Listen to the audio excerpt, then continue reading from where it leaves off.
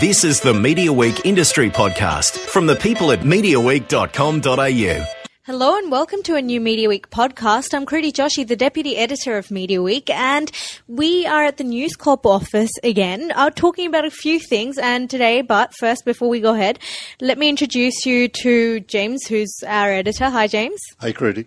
And also our special guest this week, Vogue Australia Editor-in-Chief, Edwina McCann. Hi, Edwina. Hi, Kruti. How are you? I'm pretty good. A bit thrown off by the look of the new Vogue Australia and also the size of it. It's got to be one of your biggest ever. It is indeed, and one of our most financially successful. In fact, we cracked $1 million, which we haven't done since our 50th anniversary, so it's a very successful issue. Jesus Christ. And you have a few... We'll talk about the redesign as well, but you have the Fashions Night Out coming up. Recently had Vogue codes as well, so it's been quite hectic for you on the events front as well, isn't it? It has. It's really interesting. Vogue codes for us really showed that we can drive consumer revenue as well in ticketed events.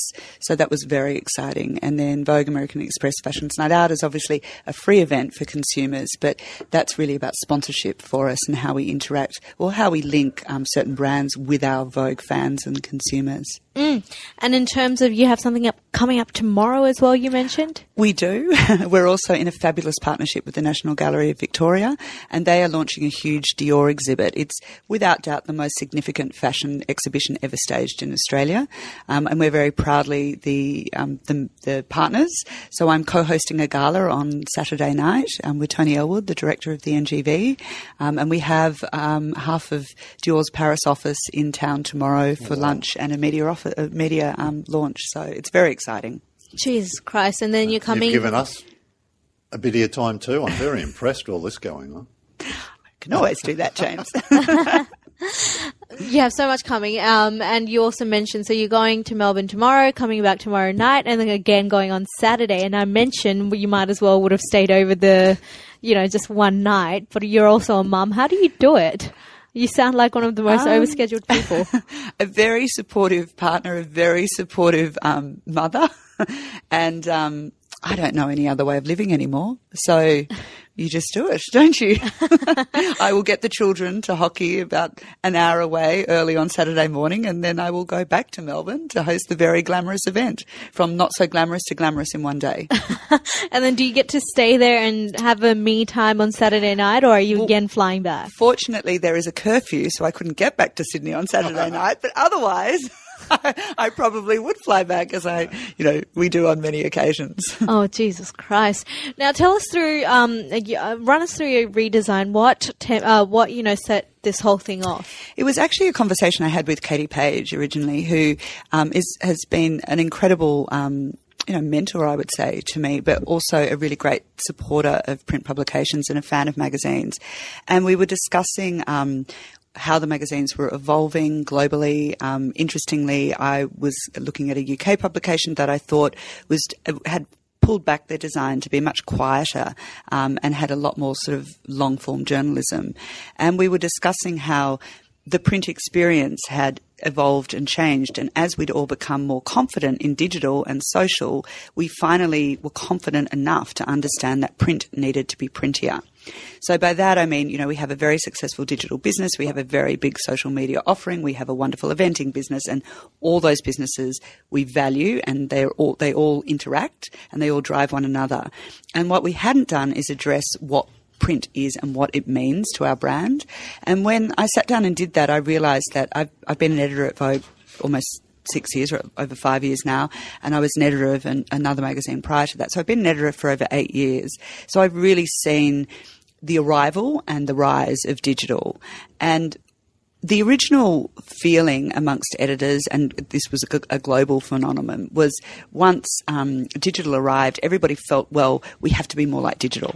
More things on the page. Nobody wants to read more than 500 words. Everything's got to be snippety and in and out. And, it became quite frenetic in the book, I would say. And I actually think we made a mistake. What we didn't realise, and admittedly this is in the age before we were all on our telephone devices, we didn't understand that when people were consuming news or imagery in a digital format on their telephone, they were also being constantly interrupted by their Instagram telling them that they're not in Europe. They're just sitting under, a blanket in their on their couch while all their friends are frolicking in Mykonos or something. You make it sound like a very sad life. But also, you get Facebook alerts and everything, and everybody knows you're kind of on Facebook, but you're also watching the TV at the same time, and also that our work was going to be done more and more on these same devices. So the devices have become, in my opinion, sort of, I guess, a portal to a lot of things that stress us out. And what print has become, especially in the case of Vogue for me, and it is when I enjoy other magazines, it's me time. It is truly time where I put down the devices. I don't put the television on. I do still read it on the beach because you can. You can't take, you don't really like taking, especially a big device to the beach. You can read it in the bath because you're not terrified of dropping it in it.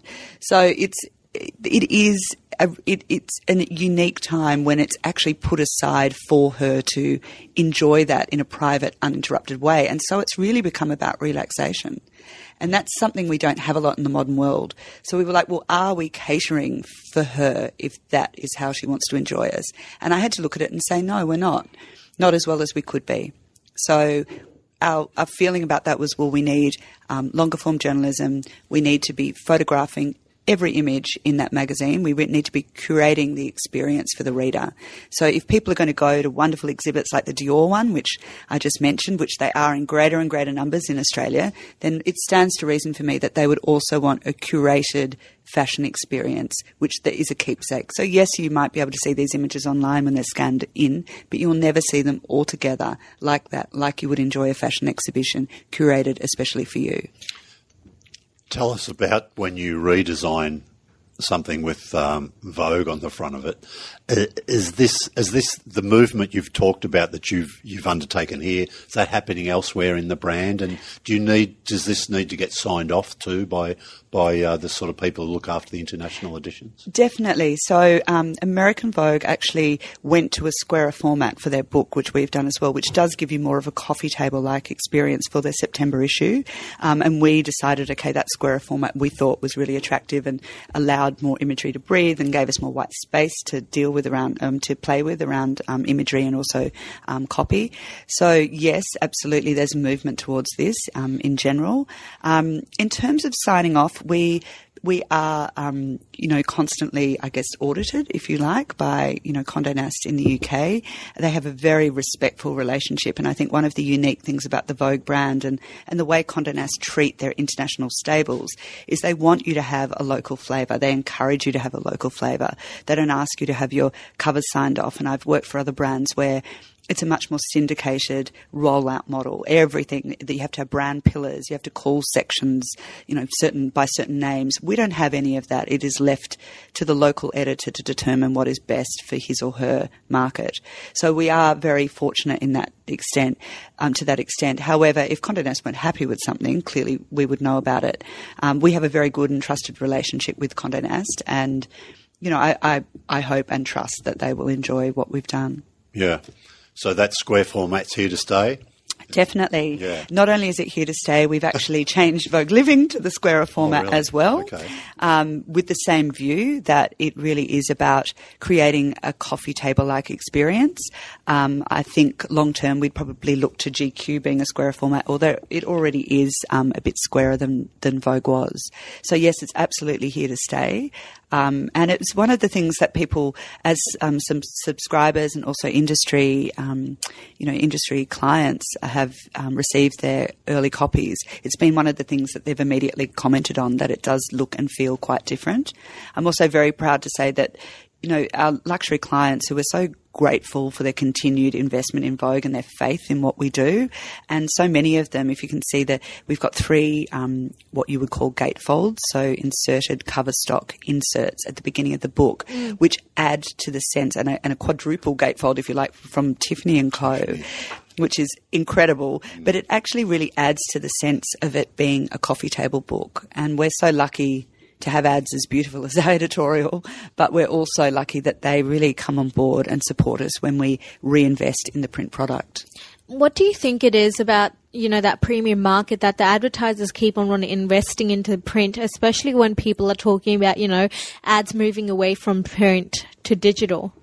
I think it's still about brand positioning. So different platforms do different things for your brand. Obviously, a digital buy can be very much about a call to action, especially a targeted social media buy, for example.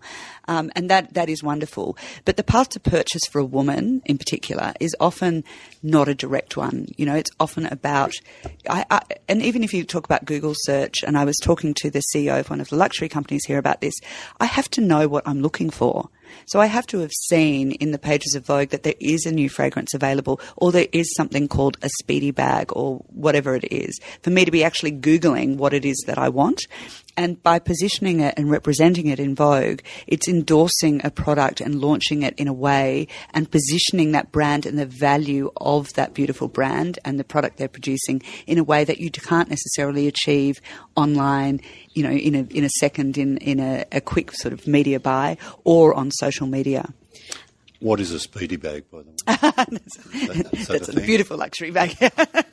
Okay. And just quickly on this, so it's about 320 pages this September, right? So which is always your biggie of the year. Yes, it is. Yeah. I mean, it weighs a ton. I mean, it's great value. I mean, this is, you get change. Well, you don't get change from $9, do you? But it's under $9, we can say, right? Absolutely. So it's just fantastic. It is when you consider a coffee in some parts of Australia now costs close to $5. Exactly. It's extraordinary. And you know it's a good issue when you get to the editor's letter. You've got to get to page 52. Yes. Before you get it. Like, the tunnel, as we call it. Yes. Call it that? That's called the tunnel. Yes. Okay. So all the beautiful ads that sit before the first pages of editorial. It's incredible. We've also been very lucky. We've had a lot of luxury brands enter the Australian market, and that's, you know, a testament to the evolving Australian market, the health of generally of our economy. I think also the continued influx of expat Chinese money that we've seen over a long period of time. But yeah, we're very lucky that probably the ads look more beautiful than they ever have in the history of Vogue in Australia. It's a little bit easier for us planning our weekly issue. We've got 20, maybe 28 sometimes if we're lucky, pages. 320, gee whiz, I'd hate to be, must need a full-time planner almost to do that. But you talked about the $1 million in revenue you've written. Do they pay a premium to get into the tunnel? Yes, advertisers pay a premium, and we have year-on-year anniversarised positions. So there are certain rules around who can appear where, and their positioning is guaranteed every year, except for certain circumstances. Because some people probably aren't too fussy, but I guess others are very, you know, competitive aware, and they don't want to be maybe near a competitor and stuff. There's lots of things to consider. Definitely. And I guess that's one of the things that, you know, Vogue has had a very long-standing relationship with wonderful brands like Chanel, for example.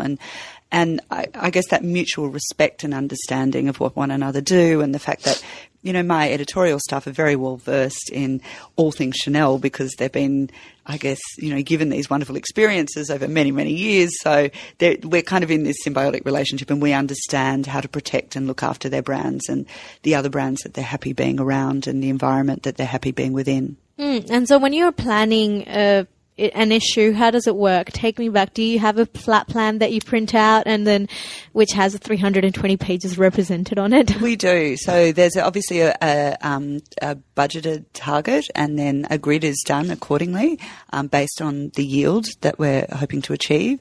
Obviously things such as inserts complicate the way books are put together. And one of the most fascinating things is as caretaker editor of Vogue Living, I have Colette Dinnigan doing a special guest issue in November, December. And one of the most fascinating things about that has been watching her deal with the grid. And I guess how to me it's just sort of second nature that you move things around and you understand how it's going to work. So she's really guest editing. Oh, she is seriously guest editing. She is a regular guest in the News Corp offices, let me tell you. Well, that's going to be a good issue. That will be a fantastic issue. It's all based on Italy. She was living in Rome for a year, and she's accessed some incredible properties like the Brandolini family, who are like Italian royalty, the CEO of Fendi. So we're in beautiful homes, and on top of that you get her sort of Italian travel guide. But she's done everything. She's styling, you know, all the upfront pages, and you know she's out shooting actually today in stores in Barrel and everything, but bringing in entire floors and upholstering seats, and she's across every page. She's got Tim Olsen writing pieces, he's a dear friend about art, and it's amazing to see how passionate she's been. It's like, this advertises, yep, great, drop this. And she's like, no, what's happened? Exactly. I think when it comes to actually putting the book together and doing the flip book, it's going to be quite a challenge. I think she'll be very opinionated. In the redesign, is there any sort of change in editorial emphasis in any way? Yeah, so one of the interesting things, obviously, when you decide to do a redesign, you first of all need to make sure that you can achieve what you want to achieve within the budget that you have.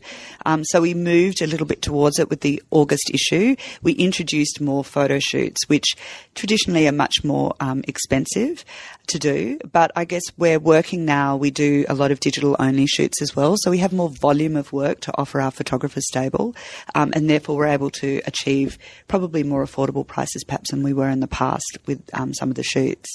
We were also quite lucky that a lot of creatives really came to the party and were willing to kind of work with us to achieve what we needed to achieve within the budget, appreciating the fact that we were reinvesting in content in this country in a time where so many, competitive brands were unable to.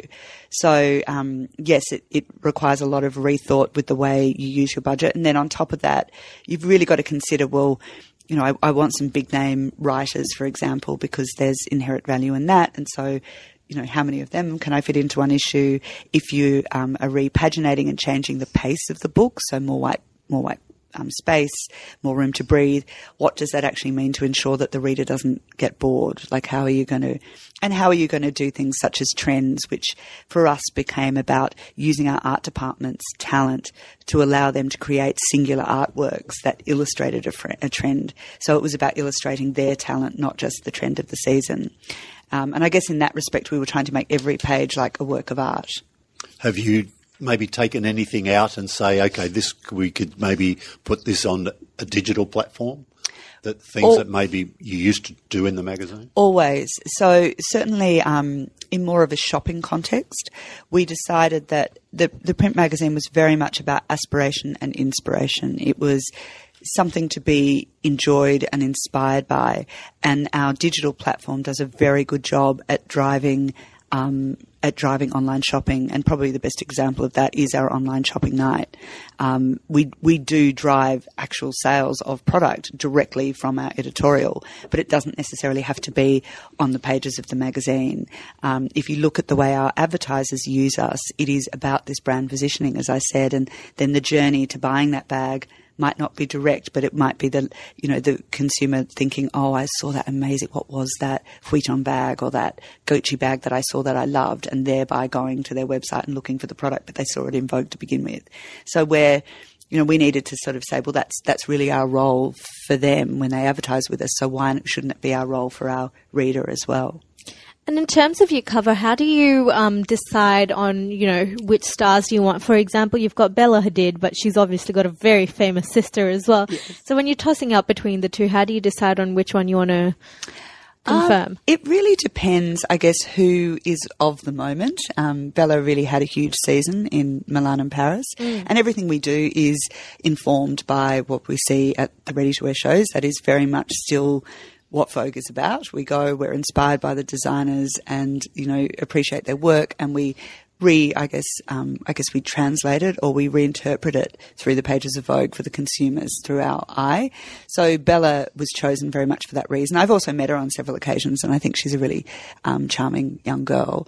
Jordan, who we chose to photograph with her, we just decided, well, if you had to shoot the two hottest models on the planet, who would they be right now? And it was definitely the two of them. And when we came up with the idea with IMG, they were supportive because they're actually great friends as well.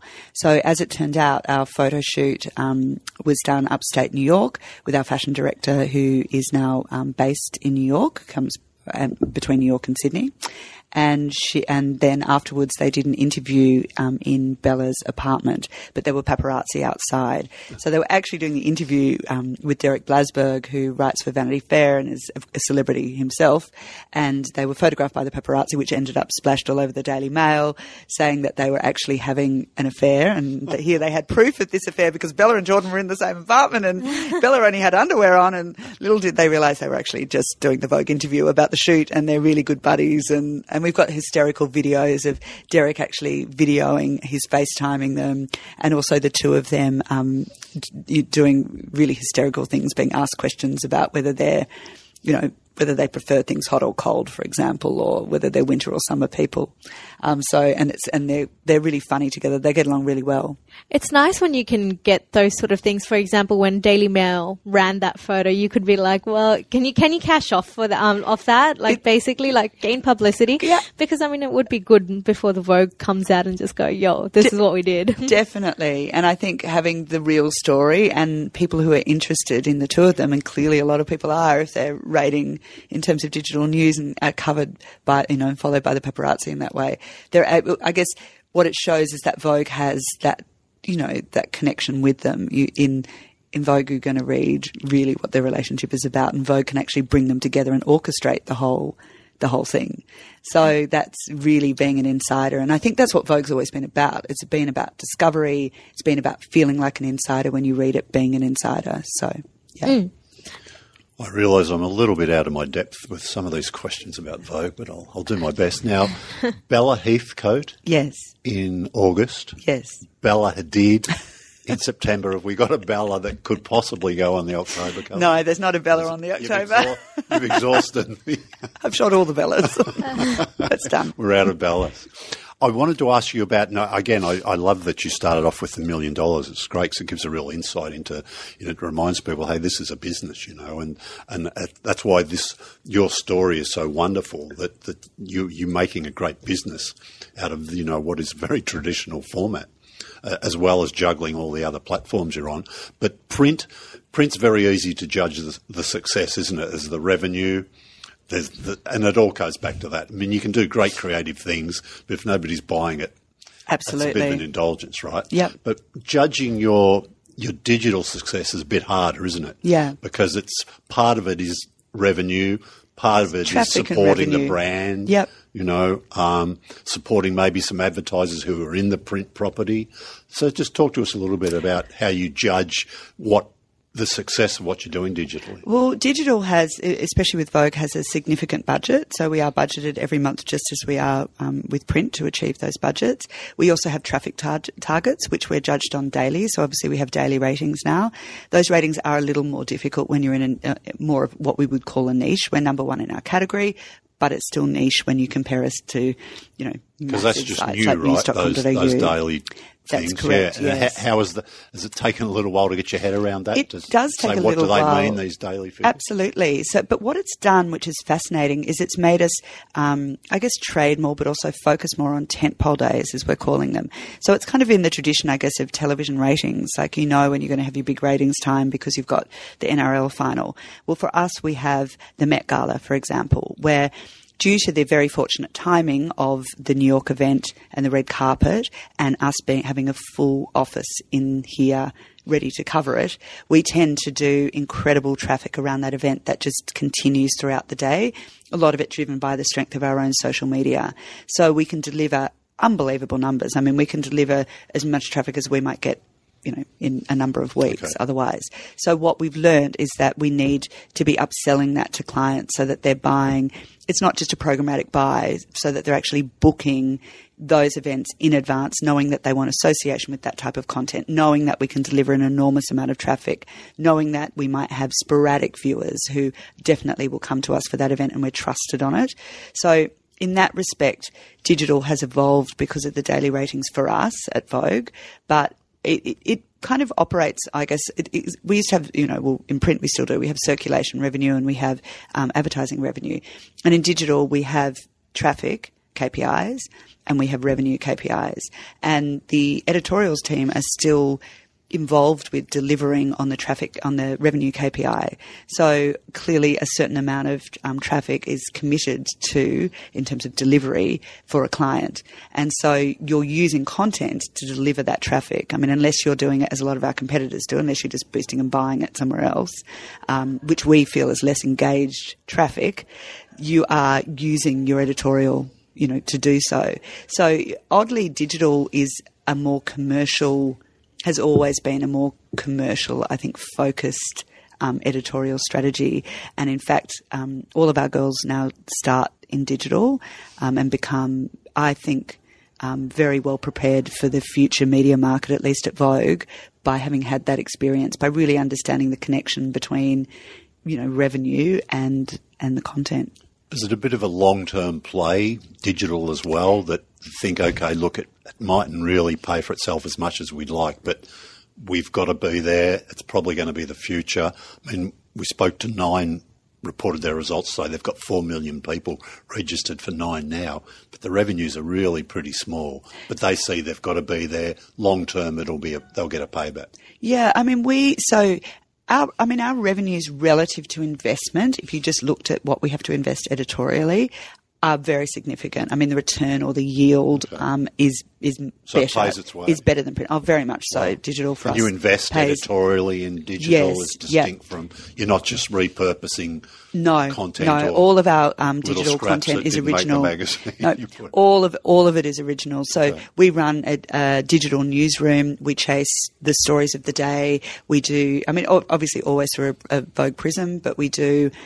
If Prince Harry did something today, we'd probably be all over that. We do The Bachelor. You might be surprised. That does very, very well for us. In fact, I threatened that one of my girls were going to go on The Bachelor next time because it does so well for us.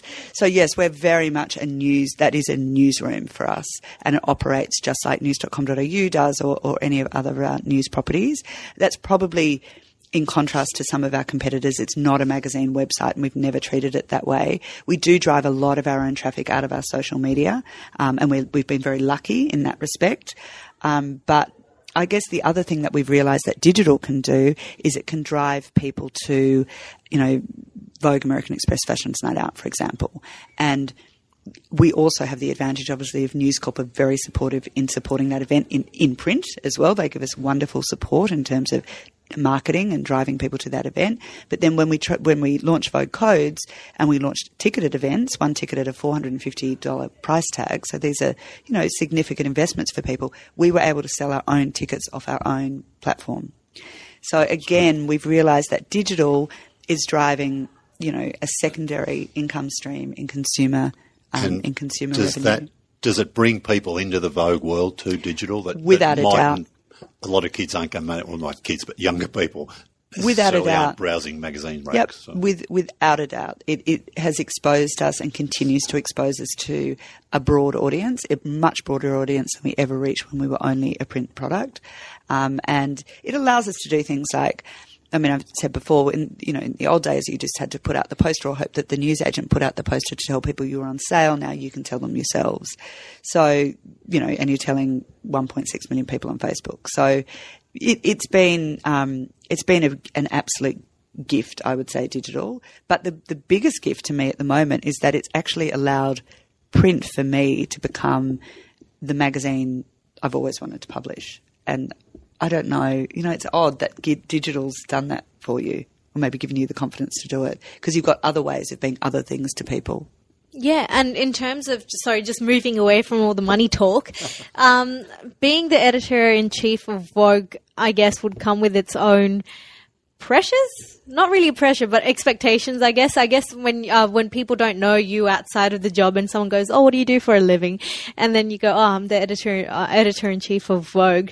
Do you almost feel like you have to dress the part 24/7? I'm always really embarrassed when I'm walking the dog or doing something where I don't look like the editor of Vogue, where I'm always apologetic saying, "Look, I don't look like it right now, but this is what I do."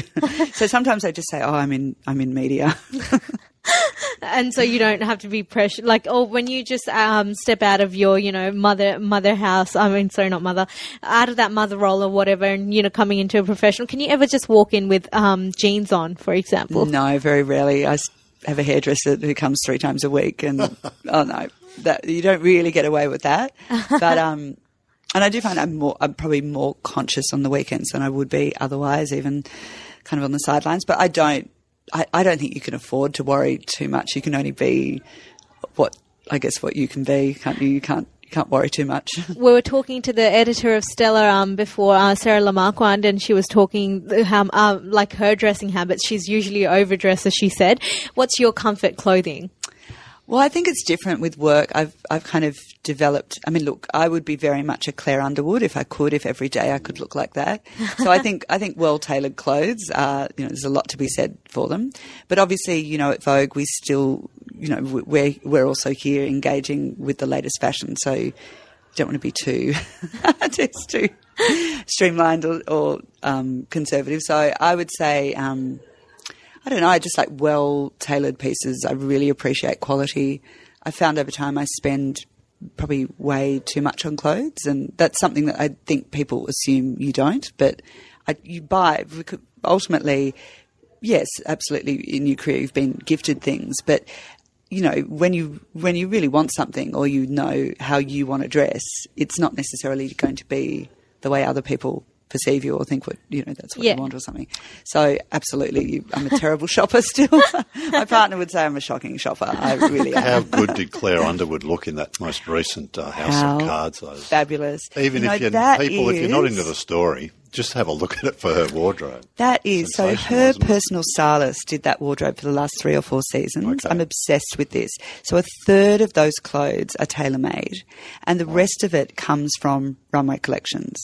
And then they're just perfectly tailored. So again, to me, and I've been guilty of this in the past, it said, I said, okay, if you're going to buy something, take it to the seamstress and get it fitted to you properly. Also, she's got a fabulous body, so that kind of helps you look good in anything. But, But am I right in thinking she seemed to really step it up a bit in the last one? She's always looked good, but she was maybe because she was the president for part of the time. I mean, apart from the fact that she's an incredibly attractive woman, which is always going to make clothes look better. She's a great clothes horse. But, it was a great lesson in corporate dressing. I was talking to a big retail partner of ours recently, and I said, there's a lot of problem solving here for women. It's really difficult dressing because I guess from me as well, I can go from an event where I'm with fashion people, if you like, and especially sort of influencers, and they're all dressed in a very fashion way. But then I also have to be here. Today I met with the future ambassador to Paris, and that's a very different style of meeting. Or you're meeting with your publisher and CEOs of corporates or some of our partners at Westpac, and they're very different environments that you're going in and out of all the time. So you can't really afford to be dressed in, the Perspex sort of Prada coat. I mean, I think people might think that was a bit ridiculous. So it's that fine line between beautiful dressing, quality, wearing clothes of great quality, but also that look good in a corporate boardroom. And I think Claire Underwood's got that down pat. I feel like I shouldn't be asking about wardrobe, but I'll push on. Just one more thing. Do you own pieces in your wardrobe that maybe you probably won't wear or not much, but you really just like to have them because they're maybe not collectibles, but just special pieces? Definitely. I mean, I've got these lyre pieces that, a woman in her 40s just shouldn't wear anymore. I've bought them in my 20s when they probably cost me a month's wage, but I just can't let go of them. I keep hoping my daughters will appreciate them one day. And yes, I've been guilty in the past of actually purchasing things that I think are really fabulous and just of the season, and then realising that I'm probably never going to wear them because I'm probably more conservative than I think I am. So yes, I'm guilty of having things that still have labels on them in the wardrobe. Sure. And you mentioned the Met Gala before. Is that a Vogue event? Yes, so it was the Metropolitan Museum in New York, and then Anna Wintour is the co-host of it. So it's a fundraiser to acquire significant fashion pieces for the museum ongoing, which is exactly what the NGV are doing with their gala on Saturday night. It's about improving the permanent exhibition of the NGV and allowing them to acquire significant couture pieces, for example. So you're hoping this might become an annual? Yes, I would hope so. I mean, I think the NGV does an extraordinary job with its patrons, but also with its programs. I think Tony really has world-class exhibits there, and has proven with Jean Paul Gaultier, then with Victor and Rolf, and now with Dior, that he can stage a world-class exhibition at the NGV. So I think we'll see a lot more of them, and I would hope to think that will prove to patrons who perhaps love the masters that it's just as significant for us to have a great stable of of, permanent fashion pieces as well, because you imagine all those museums lend to one another globally. And to be a player in that, you need a significant collection yourself. But beyond that, it's just also that creatives, it never seemed fair to me that if you're a fashion student at RMIT or at, even at UTS Sydney, anywhere in Australia, you never had the benefit of some of the incredible exhibitions that you would see in London or in New York. And sporadically, we've had great exhibitions in Australia, but traditionally people didn't see them as art, and so therefore it didn't get, I guess, the support. Whereas I think Gaultier proved that the numbers will come. Like people love a great fashion exhibition. What Tony did when he put on Valentino, I think, up at Goma really proved that as well. So that's exciting because it shows that it's commercially viable for art galleries and museums. It will attract probably a new audience to the gallery. And then on top of that, you're just allowing our young creatives to be exposed to the best in the world. And there's nothing more inspiring for a fashion student than seeing a beautiful, like, Dior couture gown close up. I mean, it's all in the make. It's all in the work of the ateliers and the petit mains. Have you been to the Met Gala? I haven't. No. Okay. So we no. There's it's the way it works is the designers actually buy the tables. Right. I think the ticket price is about $7, and they invite people.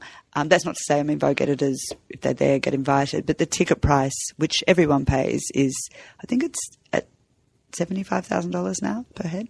I think, or it may even be more. Gee.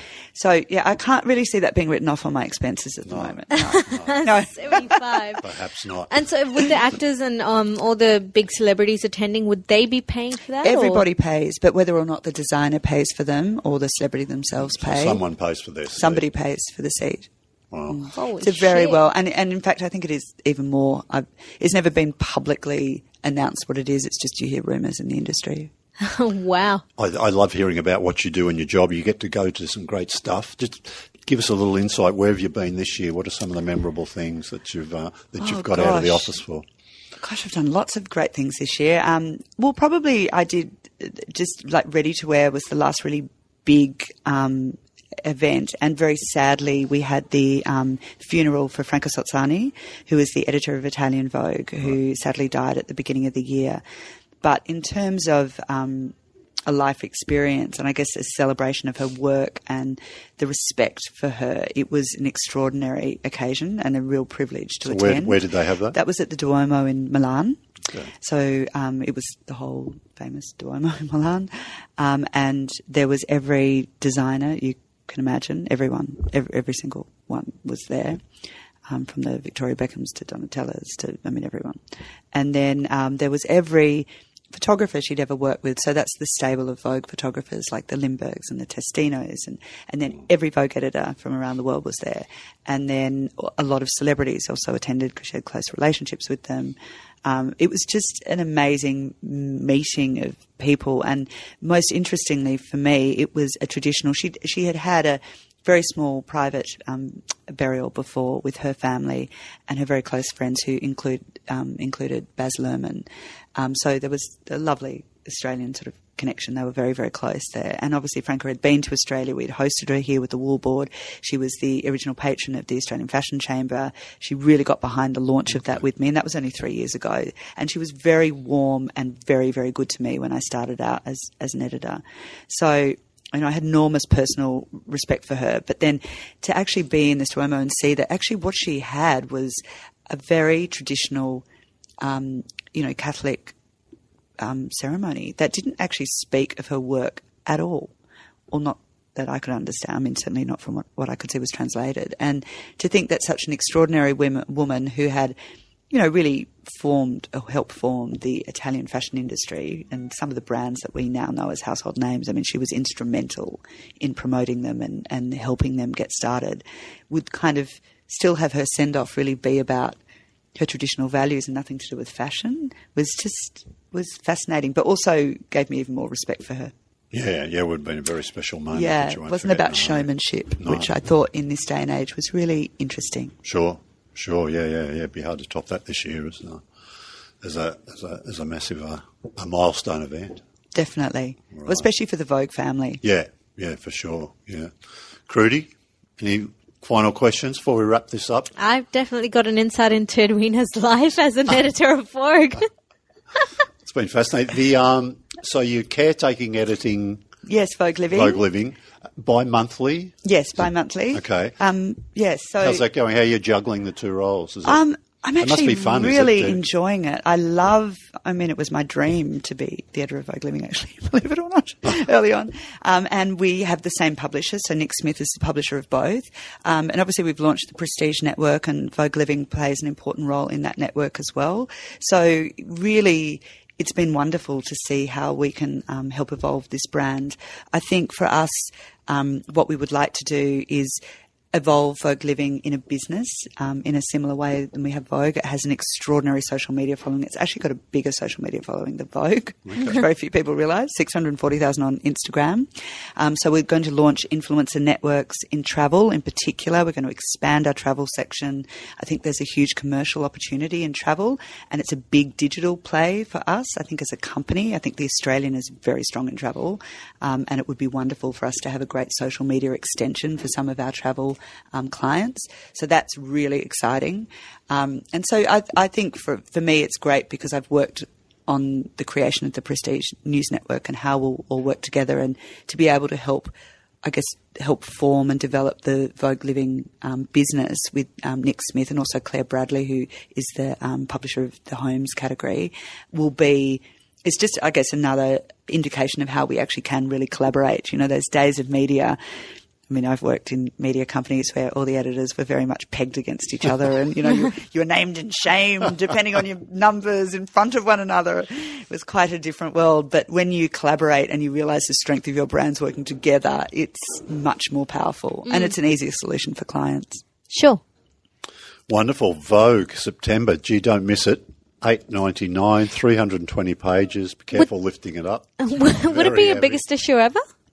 I'm not sure about page-wise if it is, but Be up certainly there, amongst amongst revenue, one it'd of have your to be. Just to carry that many ads, it absolutely has to be. Fair. It's a little design I work suppose I've noticed. Yes. Number 9 used to have O. You would have had 09 in the old design, or Isn't is that funny? You are the only person. I actually said to the art director, "Is anybody going to notice that except you?" And she said, "Yes." Now I can tell her. So yeah, and a dot. You had a dot. Yeah, and a dot. We Dot's gone. changed the spine, I guess. Minimalist. Yeah, went a bit more minimalist. That's great. Okay, I don't know what that number represents. September. 9. Yeah, number 9. Oh, is that Month it? number 9. Jesus So Christ, that- okay. so That's they're so you can make so sure your you collect coffee all table 12. books, yeah. Right. You don't want to Stack miss a them number. sideways or vertically on your Exactly. the coffee table. You can see, if they're all there, or no, someone's stolen one. I've got to go and find it. Exactly. Fair. Edwina McCann, look, thank you. Thank you. Thank you for having me.